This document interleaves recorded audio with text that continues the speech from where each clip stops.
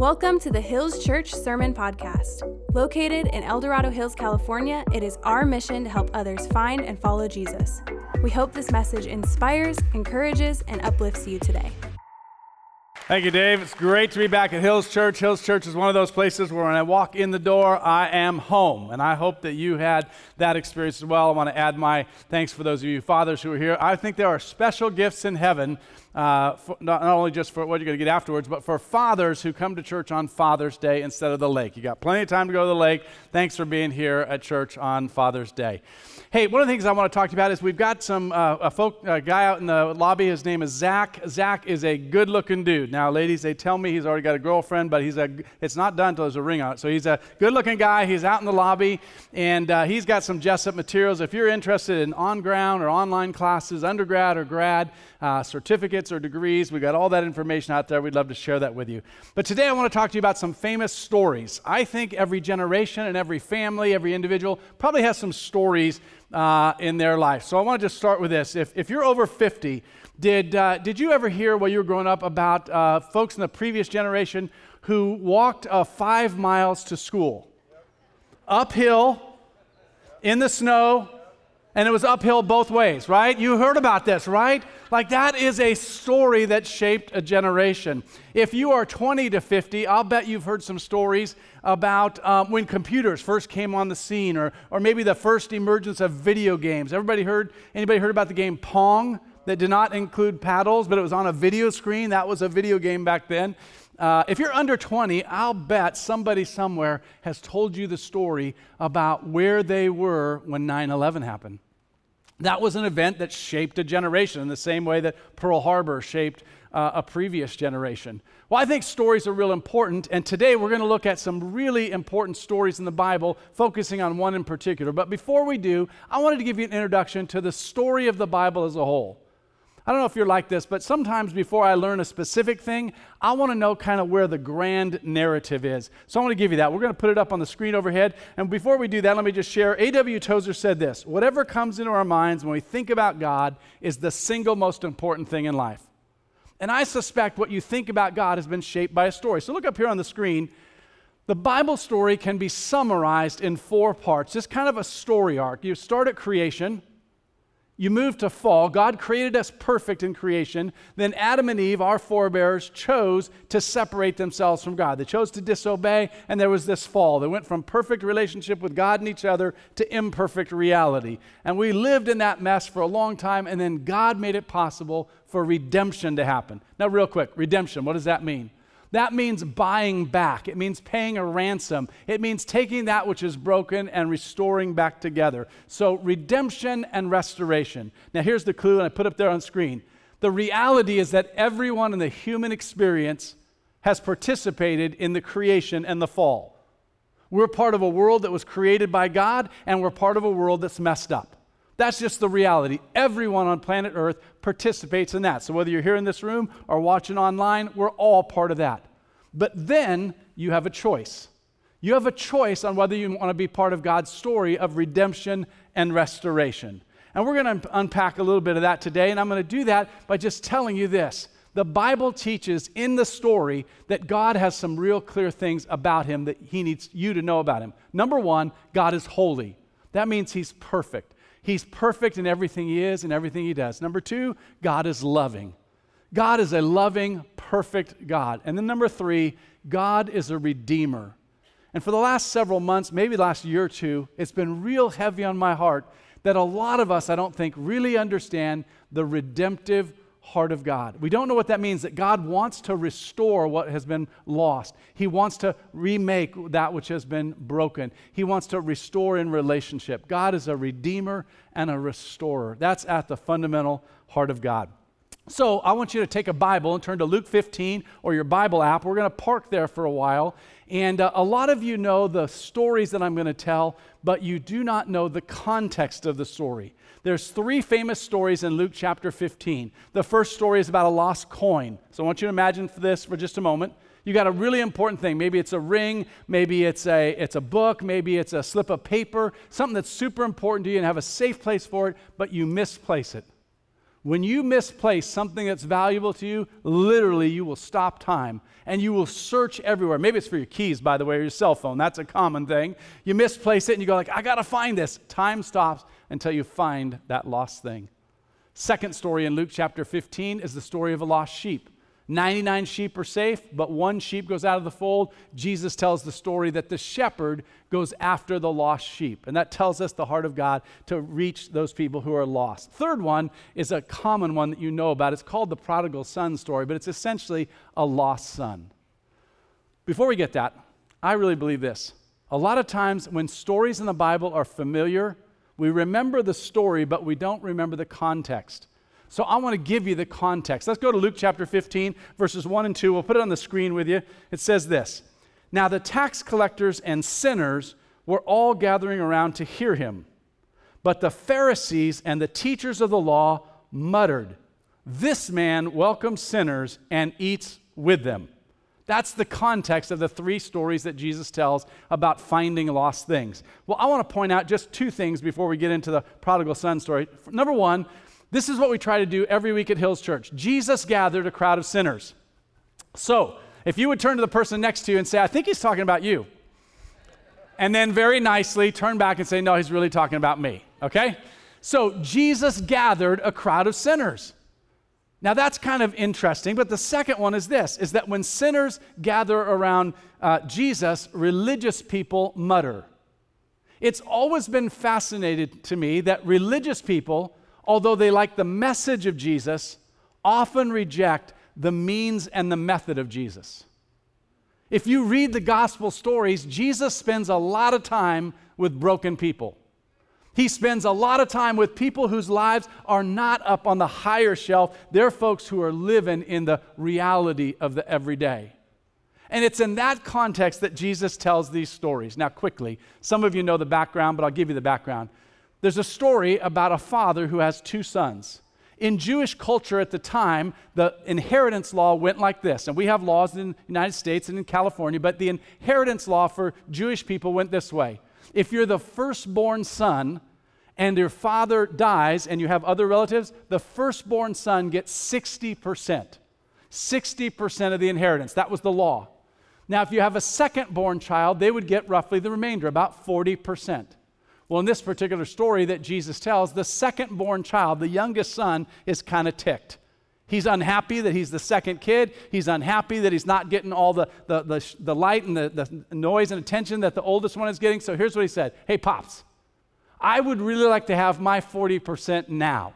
I got places to go, things to see, people to be with, and I need my 40% now." Now, folks, this was scandalous.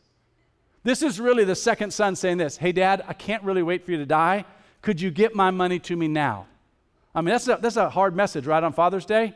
But there's a reason I'm sharing this with you, okay? So what happens is the dad arranges his affairs and gets the 40% to the son. Now, you kind of probably know the story. What happens is the second-born gets his 40%, and he goes off and he parties hard. He has this experience in life where he's got all kinds of stuff, and here's what he learns. As long as he has money, he has lots of friends. Lots of money, lots of friends. But guess what? Eventually, the money runs out. And when the money runs out, guess what happens? He's got no friends. No money, no friends. And this nice Jewish boy in the story that Jesus tells ends up with no friends and no way to feed himself.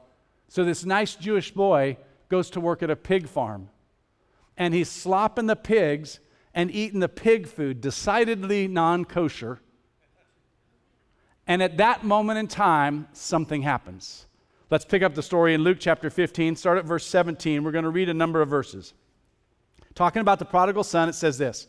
"When he came to his senses, he said, 'How many of my father's hired servants have food to spare, and here I am, starving to death?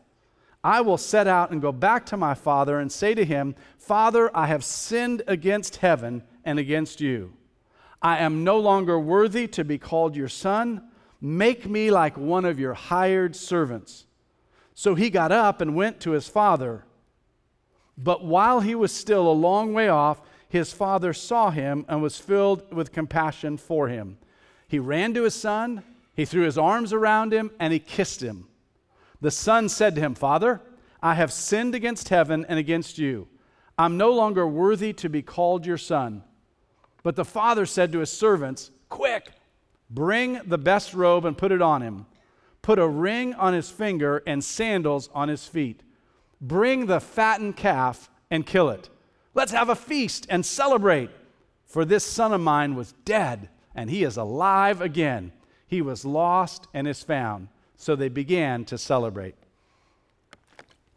Now, I not only think that people lose the context of familiar Bible stories, I think sometimes we gloss over the details. So if you don't mind, I tried to read the story this week with some really fresh eyes, and I wrote down a list of details. Now, how many of you in this room would say, or watching online, go ahead and do this as audience participation, even if you're online. How many of you would say, I kind of basically know the story of the prodigal son? How many of you would say that? You know the story of the prodigal? Okay, a good number of you.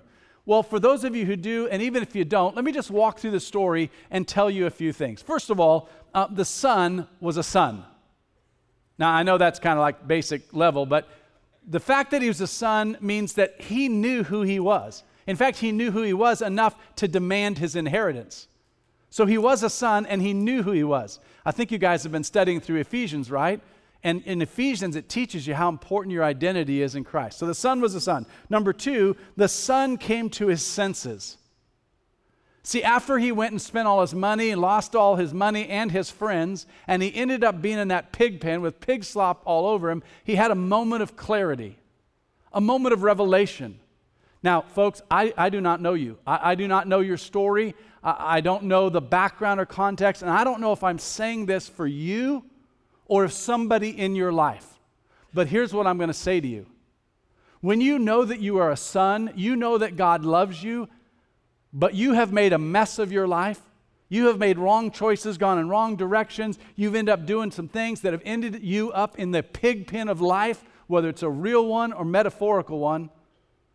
There's a moment when you come to your senses, a moment of clarity, a moment of revelation, a moment where you say, why am I in this circumstance when I came from this place? The third thing is, the son recognized the reality of his circumstances, and he determined to move from being a son to being a slave. This is super important. This kid knew that he was a son of the father. But when he destroyed his life and squandered the inheritance and messed up his future, there was a moment in the pig pen where he made a conscious decision. I can no longer be a son. I've forfeited that. So what I'm going to do is I'm going to go back to my dad and beg him to let me not be a son anymore, because I've blown that, but let me at least be a hired servant, a slave, so that I could at least have a roof over my head, some warm clothes, and some food to eat that's kosher. Okay? So there's a reality of that being a conscious choice. And I'm going to say this, somebody in this room, you or somebody in your family that you love and care for, or somebody watching online, you have made the conscious choice. You know who you are, but you have made the conscious choice to move from who you are to who you think you've become. And now that you made that conscious choice, because the decisions you made and the stuff that's happened to you, you see yourself no longer as a son, but as a servant or as a slave. The reality is that many of us, while never imagining ourselves to be slaves or orphans, we behave and believe that way. Some of you, that's been your identity for a long time. Somebody in this room is saying, I can't believe I'm even in church on a Father's Day. And this guy's getting kind of intense, and does he not know what we have planned after service? Folks, I am a trained professional. I will get you out on time. But I want you to know this, that some of us have gotten to the place where we have accepted this new identity. We've accepted this thing where we're no longer a son, but we see ourselves as an orphan or a slave. Now, let me tell you, you keep going, I'll go long. Okay, here's the reality, is the high point of the whole story that most of us remember is this, is that when the son who's decided to become a slave heads towards home, his father sees him while he's a long way off, and his father runs to him. Now, folks, I got to say a couple things about that. First of all, do you know when that son who had been a prodigal, who had been lost, who left away, who's in the pig pen with slop all over him, do you know that when he came home, what happened to him? You wouldn't have a reason to know this, but he probably had to walk through town. He probably had to walk through a bunch of people's houses. And I want you to know, when that son was walking through town, through a bunch of people's houses with pig slop all over him, smelly and stinky and having destroyed his life, that one of the reasons the father ran to him is to make sure that he didn't have the shame of walking alone through that town. Now I'm going to make one more observation, and please catch this.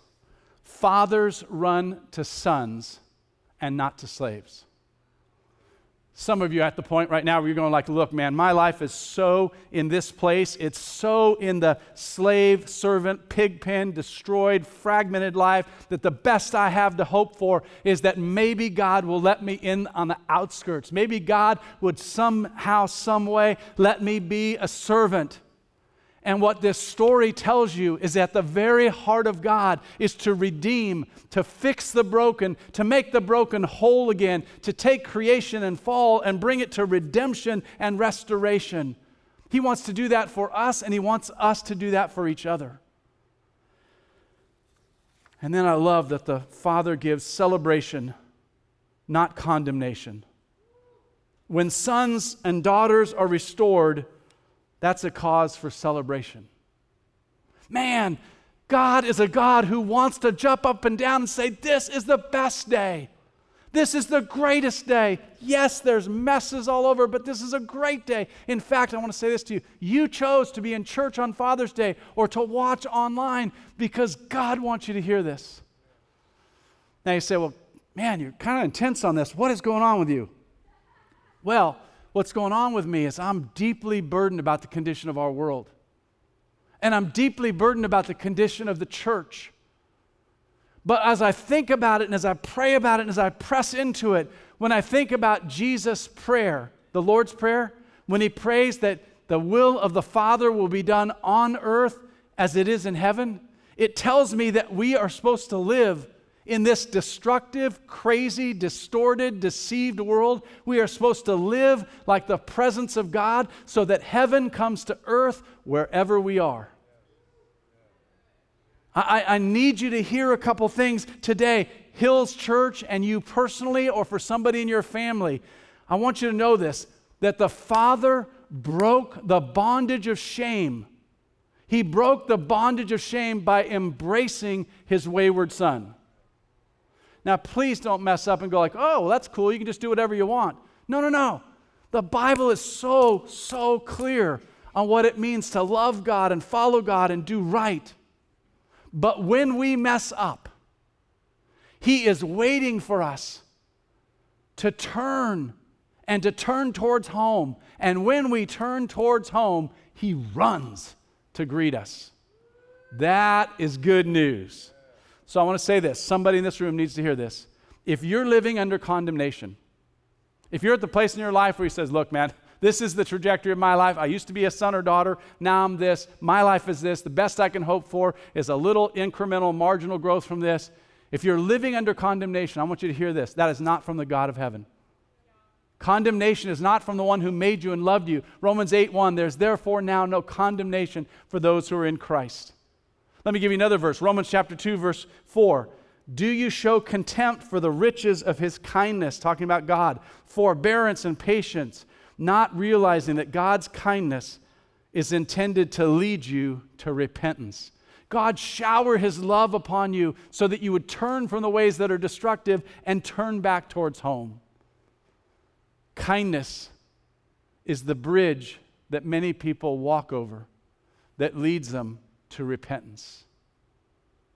This has been burning in my heart for the last few months at least, as I've been thinking about the redemptive heart of God. So when Jonathan called and said, hey, John, would you be able to speak on Father's Day? I said, yes, because I had this message in me that I wanted to share, and I particularly wanted to share it with Hills Church, and you'll see why.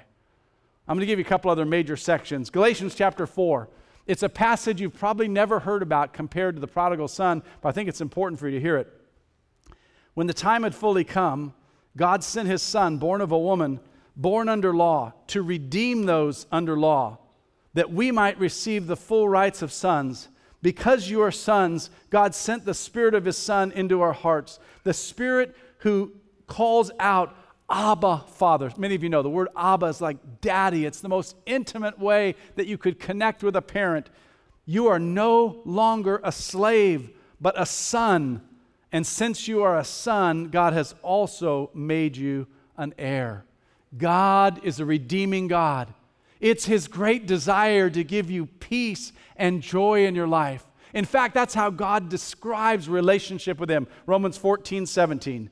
The kingdom of God is not a matter of eating and drinking, but of righteousness, peace, and joy.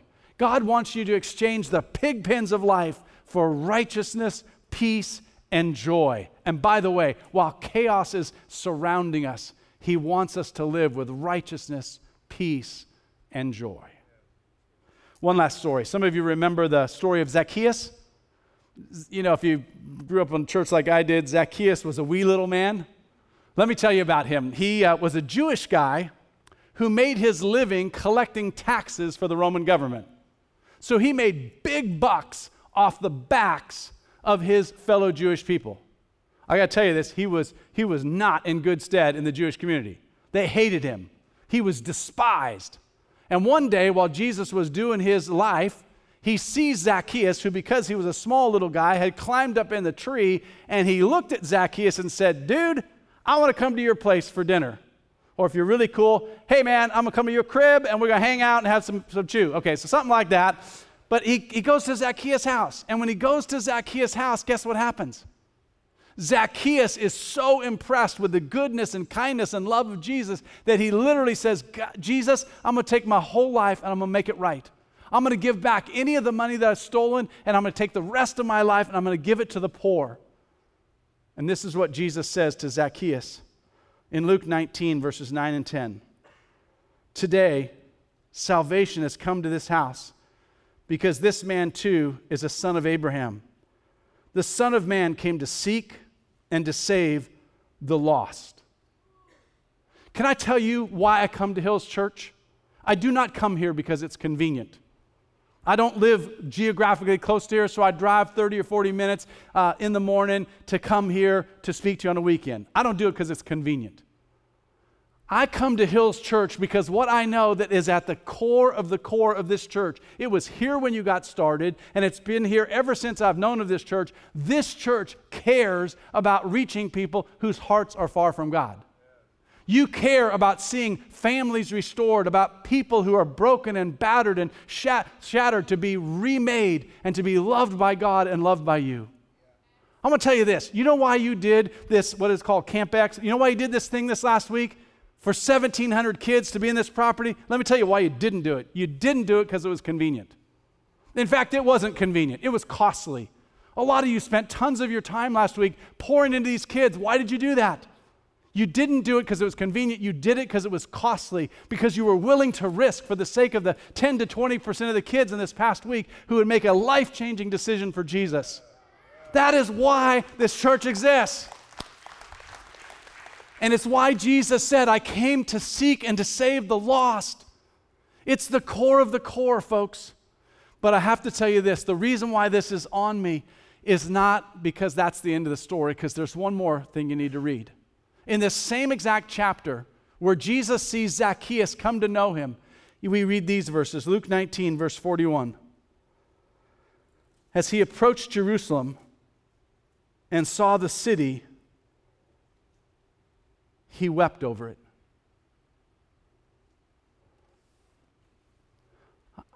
I don't know what your patterns are. Maybe you go from the east here and you drive to the west. And as you've done that along 50, you've caught a glimpse of the city.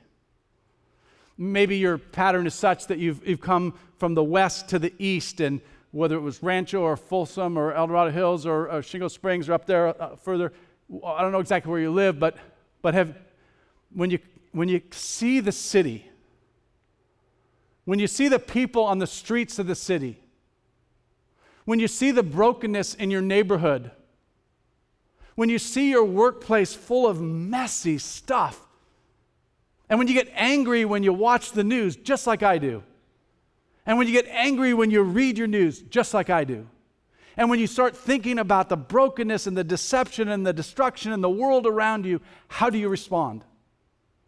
And every time I read this verse where it says, Jesus saw the city and he wept over it, it's a check in my spirit, because I see stuff in this messed up, crazy world, and I say, Lord, we are making wrong decisions. Our culture's going to heck in a handbasket. That's H-E-double hockey sticks for those of you who play hockey. And so I think about it, and I go like, oh, God, how can we live in a society like this, decisions like that? And I'm horrified, and folks, I get as upset and angry as anybody, maybe more. But I keep reminding myself that God is a redeeming God. I will make a very controversial statement, but then, I'm not going to be here the next few weeks, so Jonathan or Dave can fix it. I think until the last moment that God destroyed Sodom and Gomorrah, that his heart was longing for them to turn. It's always shocked me, always, that the father didn't go run and get that kid out of the pig pen. That's my struggle as a parent. A lot of times I look at my children, sometimes they make decisions and I go like, I think that's going to go bad. And I always want to get in there and go like, I can fix this. If I could just talk to the men for just a moment, I know we're not into that these days, but could I just talk to the men? Like something inside of men wants to fix stuff. And men, have we not gotten in trouble before trying to fix stuff? Particularly if it was somebody female across from us? Like it don't need to be fixed, just listen and be quiet. But anyway, that was a little free marriage advice. So the reality is that we want to fix stuff. It's always amazed me that the father did not go run and rescue the kid. That is against every fiber of my being. On the other hand, the second that kid started towards home, the father was watching every moment, and as soon as he saw that kid far off, he ran to him, because it was never in his heart to condemn his kid. It was always in his heart to redeem the child. God is a redeeming God, and I can't prove this, but I believe at Sodom and Gomorrah that until the last moment, God longed for them to turn from their wickedness. All right, I'm going to close. Now, some of you get confused to this day. When a pastor says they're going to close, you start putting your Bible up and you think it's 60 seconds. Folks, let me help you. That is not the truth. When a pastor says they're going to close, it's 3 to 5 minutes, and it only works if they land the plane right. If they don't land the plane right, they'll take it right back up, and they'll go to a second close. All pastors have 2 closes in their heart. So just be prepared. If you're watching online, do not go putting your latte in right now. Stay focused here. 2 things in closing I want you to hear. Number 1, the redemptive love of God is to bring healing and whole-making grace to people. In the Bible, the word for salvation is saved, healed, and delivered. I've learned a lot about this from my wife. My wife has a ministry where she helps that happen for people to be healed and to be restored in their relationship with God. Saved, healed, delivered. It is the heart of God. And so if you today or somebody you know is in one of the pig pens of life and you got pig slop all over you, either metaphorically or realistically, if you got the pig pens of life all over you, I want you to hear this. It is the heart of the one who made you and loves you to see you redeemed and restored back to fullness of hope and joy. Here's the second thing. When you see the pain and destruction and evil in our world, when you see people disobedient and going against the laws of God, and you know what the consequences of that are, and you see our culture and individuals heading headlong into the pig pen of life,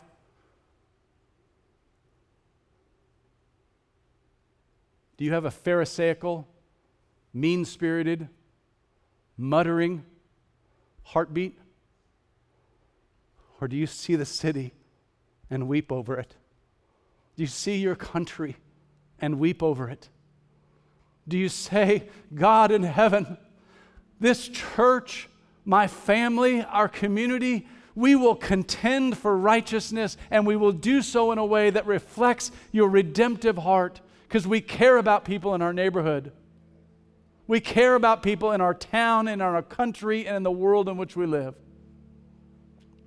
God is a redeemer, and He longs for His people to have a redemptive heartbeat. Would you close your eyes and pray with me? Oh God, Spirit of the living God, somebody needs to hear this today.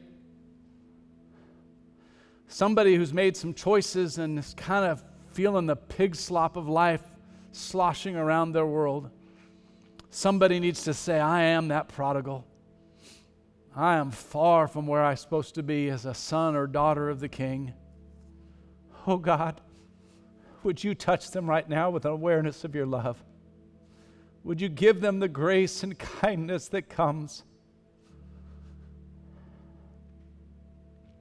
Jesus, I pray that today would be the day where they say, Lord, if you can save me from this pig pen, if you can save me from this destructive pathway, I just confess all my stuff to you, Jesus, and ask for you to forgive me and heal me and restore me. And Lord, if that's somebody in our family, if that's a spouse or a son or daughter, or brother or sister, grandma, grandpa, whoever, somebody in our neighborhood, I pray, Jesus, that we'd be available to help those people take steps towards you. And then, God, I want to thank you for this church. I want to continue to pray blessing and favor upon this church. I declare again and again and again over this church that we will have a burden, that we will have a heart of redemption, that we will be like the Father who longs to see people come towards home. And when they're heading towards home, we are running out to greet them. Lord, I pray that over this church. I pray that for your body, the body of Christ, that we'd have that heart towards the world that we live in. We ask all these things in the name of Jesus. Amen. When you came in today, you should have received the communion elements. If you were not able to receive them, we have them available in the lobby afterwards, but I just want to explain them briefly. When you take the bread symbolizes the body of Jesus Christ, which was given for you. When you take the cup, it symbolizes his shed blood. And when we take the elements, these are not simply elements. What they do is they tie us to history. Since the days of the early church, when Jesus himself was with his disciples and he gave them the bread and the cup, he did so to symbolize that his death was the greatest redemptive act in all of human history. He would take what was broken and destroyed, and he would make it whole and complete again. So I pray for you. In the next few moments, we're going to have a moment of silence. If you take the elements, first the bread, symbolizing his body, and then the cup, symbolizing his shed blood, that you will receive again the love of Christ. Now, the Bible says this: if you don't have a relationship with Jesus, if you haven't even just now made that decision, the Bible says not to take the communion elements. Just spend these moments pondering and reflecting. But no matter whether you're just absolutely doing it like crazy or you're far away, but you love Jesus and you've accepted his sacrifice, then I invite you to take the communion elements and do so in a way that recognizes his love for you. God bless you. Thank you for listening to the Hills Church Sermon Podcast. Don't forget to subscribe, and if you haven't already, give us a rating so we know how this has impacted your journey with God. To learn more about us, visit our website at hills.church. We'll see you next time.